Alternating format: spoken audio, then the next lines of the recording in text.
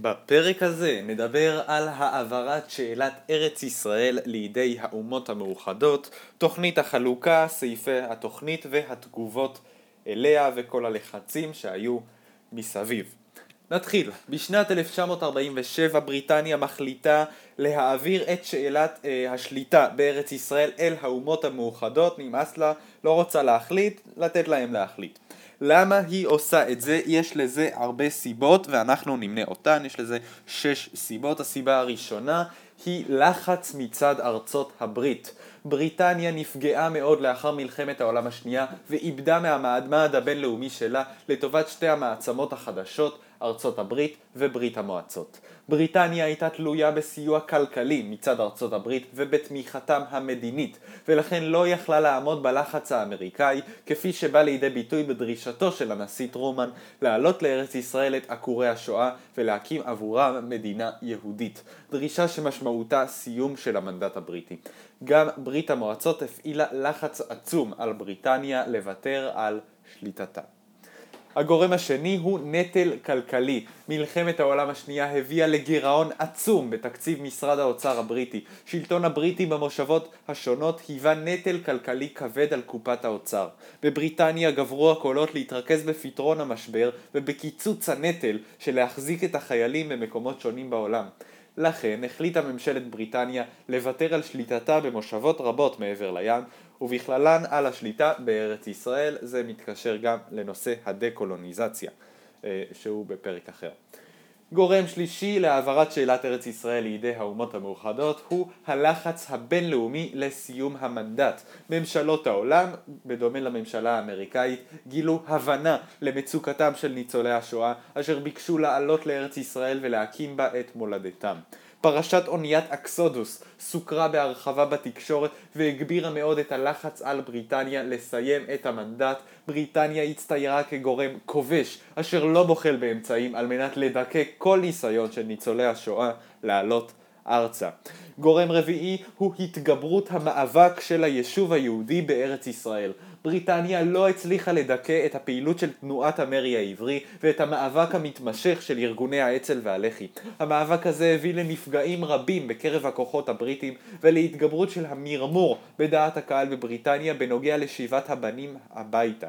מפלגות האופוזיציה ודעת הקהל לא הבינו מדוע בריטניה ממשיכה לשלוט בארץ ישראל, כאשר הכוונה הייתה להקים תוך 10 שנים מדינה בעלת רוב ערבי, כלומר לסיים את השליטה, מצוין במפורש במדיניות הספר הלבן משנת 1939. גורם חמישי להעברת שאלת ארץ ישראל לידי האו"ם הוא הפיחות בחשיבותה של תעלת סואץ. השליטה הבריטית בארץ ישראל נועדה מלכתחילה לשמור על תעלת סואץ, שהייתה עורק התחבורה הראשי להודו, המושבה הכי חשובה של בריטניה. בשנת 1947 הכריזה בריטניה כי היא מוותרת על שליטתה בהודו, וכתוצאה מכך חשיבותה של תעלת סואץ פחתה באופן דרמטי. הגורם השישי והאחרון להעברת שאלת ארץ ישראל לידי האו"ם היא מעמדה של בריטניה במזרח התיכון. ממשלת בריטניה ביקשה לשמור ולהדק את הקשרים שלה עם העולם הערבי, והעדיפה להצטייר כגורם שהאו"ם הוא זה שיכפה עליה את סיום המנדט בארץ ישראל, כאילו היא לא עשתה את זה מרצונה. היה לה מאוד חשוב הקשר עם מדינות ערב ששולטות על מקורות הנפט באזור. אז אם רק נסכם את כל הגורמים האלה, היה לנו גורם ראשון לחץ מצד ארצות הברית, גורם שני נטל כלכלי בעקבות מלחמת העולם השנייה, גורם שלישי לחץ בינלאומי בגלל פרשת אוניית אקסודוס וגם מצד ברית המועצות, גורם רביעי התגברות המאבק של היישוב היהודי בארץ ישראל שפגע בבריטניה, תנועת המרי העברי וארגוני האצ"ל והלח"י. גורם חמישי פיחות בחשיבותה של תעלת סואץ. בריטניה ויתרה על השליטה בהודו, אז גם הדרך להודו כבר לא חשובה. והגורם השישי המעמד של בריטניה במזרח התיכון, היא רוצה לשמור על איזה שהם יחסים בסדר ככה עם המדינות הערביות שמחזיקות בכל המאגרים של הנפט. נמשיך. השלב הבא היה בעצם דיון באומות המאוחדות, ונספר קצת גם על העמדה של מעצמות העל. בעקבות הודעתה של בריטניה להעביר את שאלת ארץ ישראל לידי האו"ם, הוחלט לשלוח ועדת חקירה לארץ ישראל שתגבש המלצות לפעולה. הוועדה שהוקמה הורכבה מ-11 נציגים של מדינות קטנות ללא נגיעה לשאלת ארץ ישראל, במטרה להקנות לוועדה הזאת אופי ניטרלי. הנציגים שנבחרו אכן ניסו לשמור על איזון בעבודתם, ורובם הגיעו ללא דעה מגובשת על הנושא.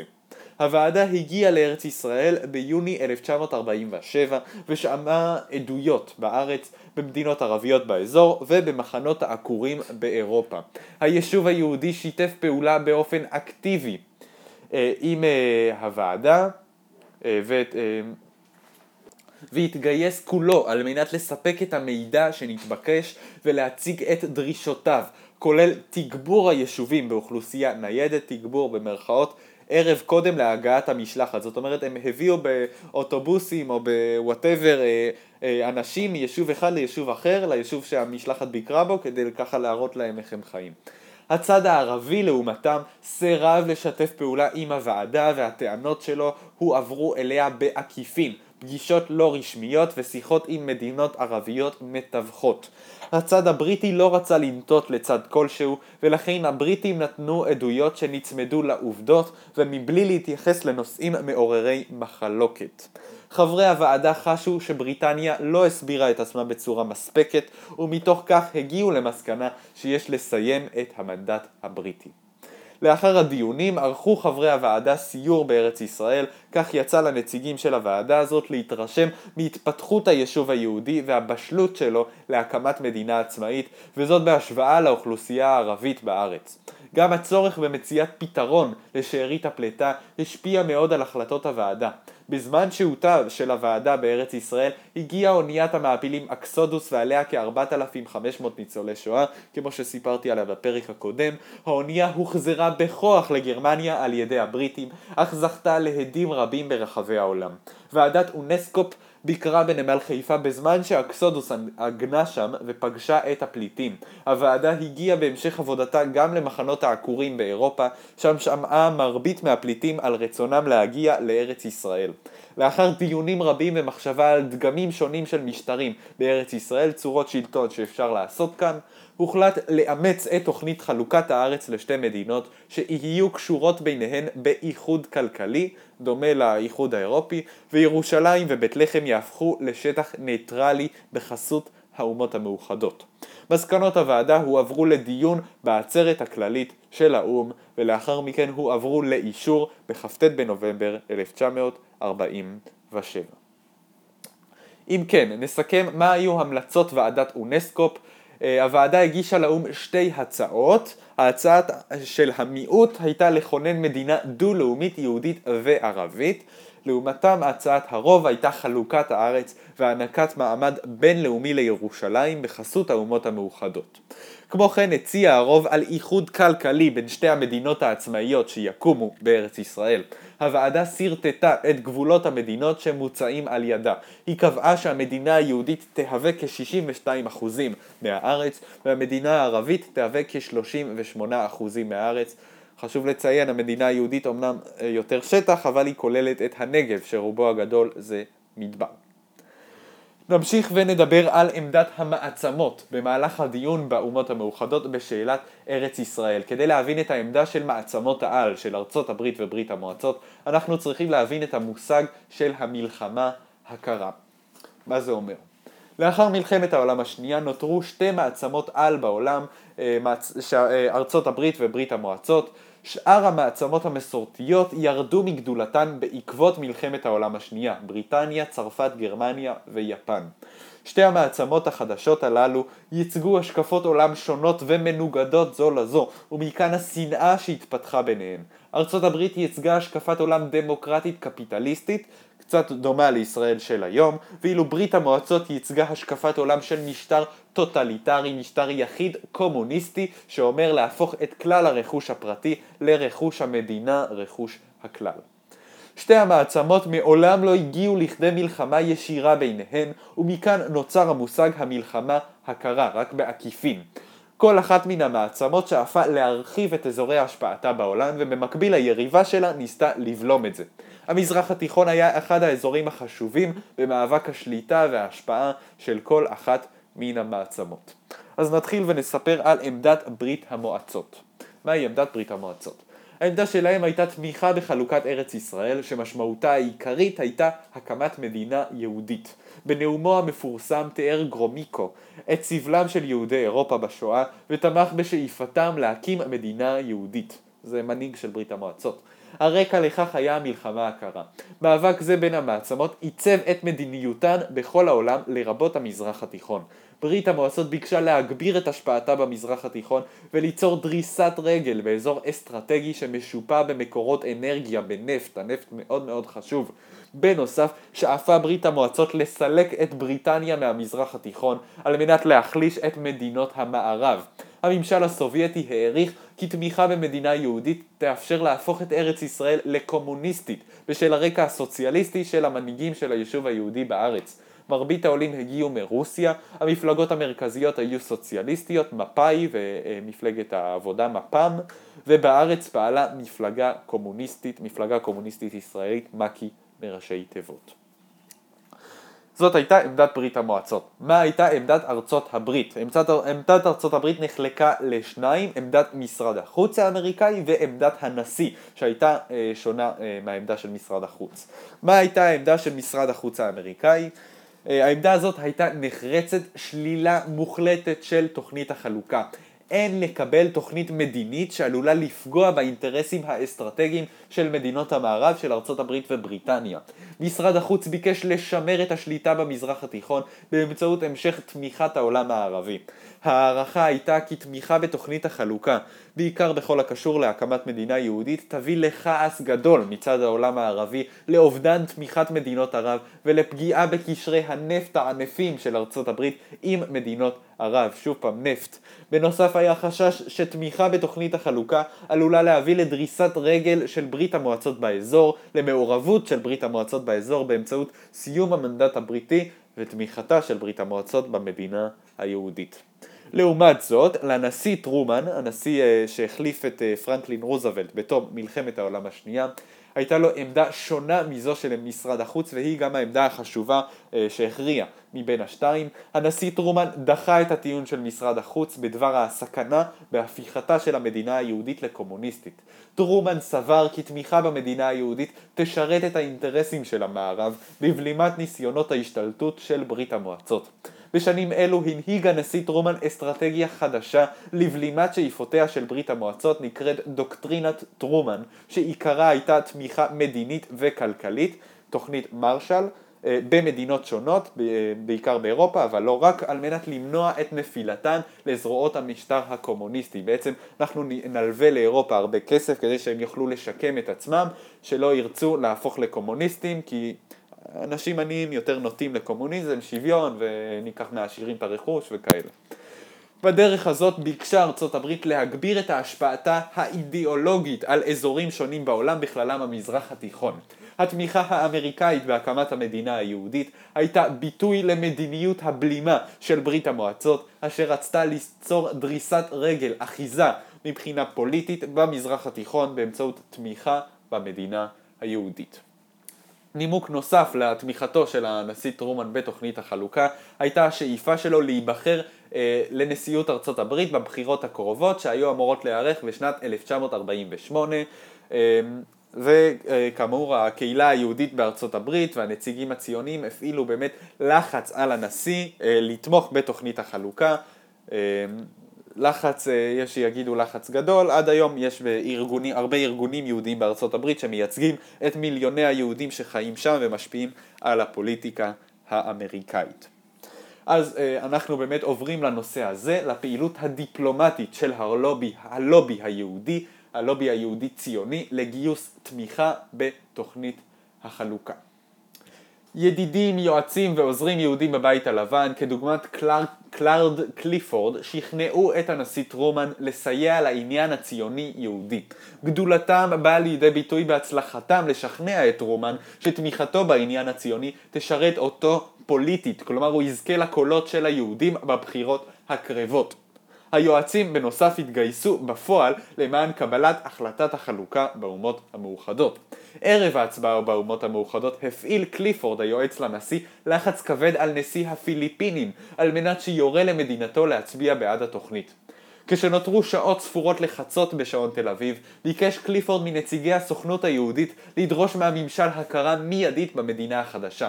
ובהחלט טרומן הכריז על ההכרה ב-6:11 אחר הצהריים של 14 במאי, 11 דקות לאחר שבן גוריון הכריז על עצמאות המדינה בתל אביב. הדבר נעשה במהירות כה רבה עד שבהודעה הרשמית נמחקו המילים המודפסות המדינה היהודית והוחלפו במדינת ישראל בכתב היד של אותו יועץ קליפורד. כך הייתה ארצות הברית למדינה הראשונה שהכירה בישראל כפי שטרומן וקליפורד היועץ רצו. עוד דוגמה ללובי היהודי היה אפשר לראות כשערב ההצבעה באום פנו נציגי הקהילות היהודיות ליצרן צמיגים גדול בשם פיירסטון וביקשו ממנו לדאוג שליבריה, מקור הגומי לצמיגים שלו, תצביע בעד תוכנית החלוקה. פיירסטון חשש מחרם יהודי על המוצרים שלו ולכן הוא עשה כבקשתם וליבריה באמת הצביע בסופו של דבר בעד תוכנית החלוקה. עוד שתי דוגמאות לזה אפשר לראות בתת שר החוץ לשעבר אדולף ברל שגויס על ידי נחום גולדמן ללחוץ על האיטי, מדינת האיטי שתשנה את הצבעתה, וכן הוצאו תשלומי שוחד שונים להבטיח את הצבעתן של ארצות אמריקה הלטינית, אמריקה המרכזית והדרומית. ודוגמה אחרונה, פעולות מחאה המוניות באפריל 1948, תהלוכת הזדהות בניו יורק של 50,000 חיילים יהודים משוחררים נושאי דגל כחול לבן, אליהם הצטרפו עוד 250,000 אמריקנים אזרחים. בתום המצעד הזה התקיימה עצרת גדולה בהשתתפות כ-150,000 איש. כמו כן הייתה גם הכרזה על יום תפילה ותחינה למען ארץ ישראל, סגירת כל עסקי היהודים בניו יורק ושיקגו כמחאה על נסיגת הממשל באותה תקופה מתמיכתו בתוכנית החלוקה, ובסופו של דבר הלחץ הזה עבר וארצות הברית תמכה ותומכת עד היום במדינת ישראל. נמשיך, תוכן הצעת החלוקה מיום כ"ט בנובמבר 1947, כאמור מומלץ להסתכל על המפה של התוכנית, חיפוש פשוט בגוגל. מה התוכנית הזאת אומרת? אז היא אמרה קודם כל שעד ה-1 במאי 1948 הסתיים המנדט הבריטי בארץ ישראל. עד ה-1 באוגוסט 1948 יפונו כל הכוחות הבריטים מארץ ישראל, יתפנו משם. עוד הם אומרים עד ה-1 באוקטובר 1948 יקומו בארץ ישראל שתי מדינות עצמאיות, מדינה יהודית ומדינה ערבית, שיצורפו כחברות מלאות בארגון האומות המאוחדות. עד אז יקומו שתי ממשלות זמניות. עוד שני סעיפים חשובים, הסעיף הראשון שירושלים וסביבותיה יהיו תחת שלטון בינלאומי, זאת אומרת לא היהודים ולא הערבים ישתלטו שם, אלא האומות המאוחדות, בינלאומי, ושיחול שיתוף פעולה מדיני וכלכלי בין המדינות, למשל להכיל מטבע משותף כמו מטבע היורו במרבית אירופה. על פי מפת החלוקה, המדינה היהודית לא תכלול את הגליל המערבי ואת המרכזי, היא לא תכלול את ירושלים ואת אזור צפון מערב הנגב, אזור אשדוד ואשקלון ויבנה של היום, שאז באמת היה מאוכלס ביישובים ערביים שהתפנו, גורשו, זה עניין במחלוקת בפני עצמו משם, במהלך מלחמת השחרור, העצמאות, שזה כבר נושא לפרק הבא שלנו. אז רק לסיום הפרק הזה נדבר על התגובות השונות להצעת החלוקה, התגובה של הצד היהודי והתגובה של הצד הערבי. נתחיל מהיהודים. היהודים קיבלו את ההצעה בסיפוק רב, הייתה זו גולת הכותרת של המאבק שניהל היישוב מתום מלחמת העולם השנייה להשגת עצמאותו.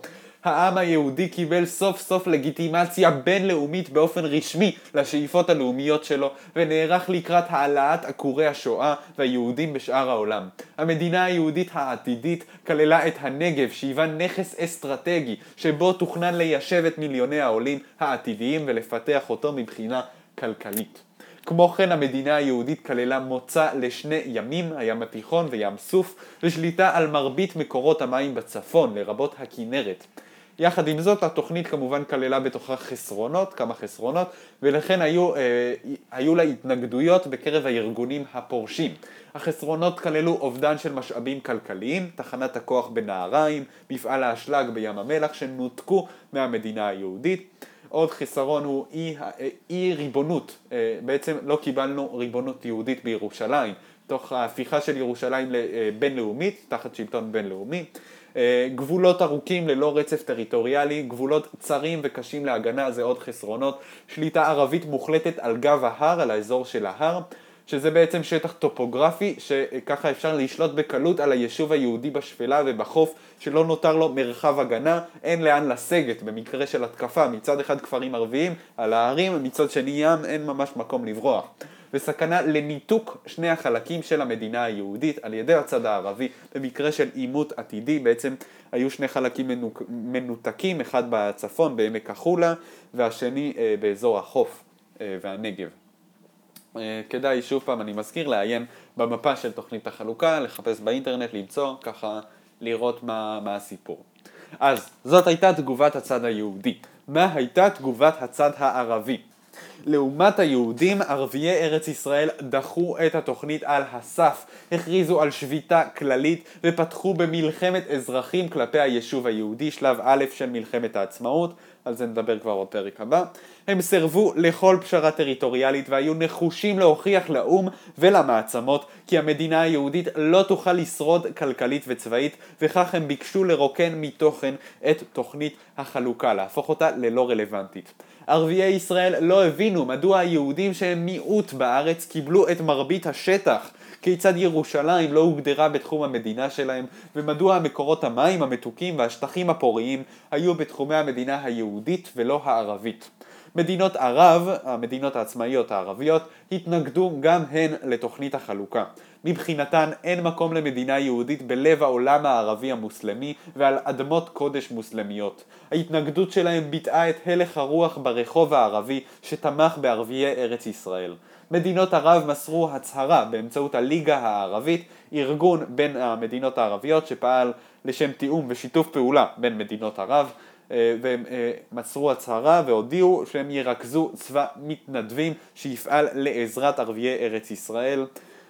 וכאן אני מפסיק, זה כל הנושאים שלנו לפרק הזה, שאלת תוכנית החלוקה והעברת שאלת ארץ ישראל לאומות המאוחדות, ואנחנו נתראה בפרק הבא או בפרקים הבאים, עוד נראה, עם מלחמת העצמאות, מלחמת הקוממיות, מלחמת השחרור, הנכבה, כפי שאחדים יקראו לה בציבור הערבי. זהו, עד כאן פרק זה.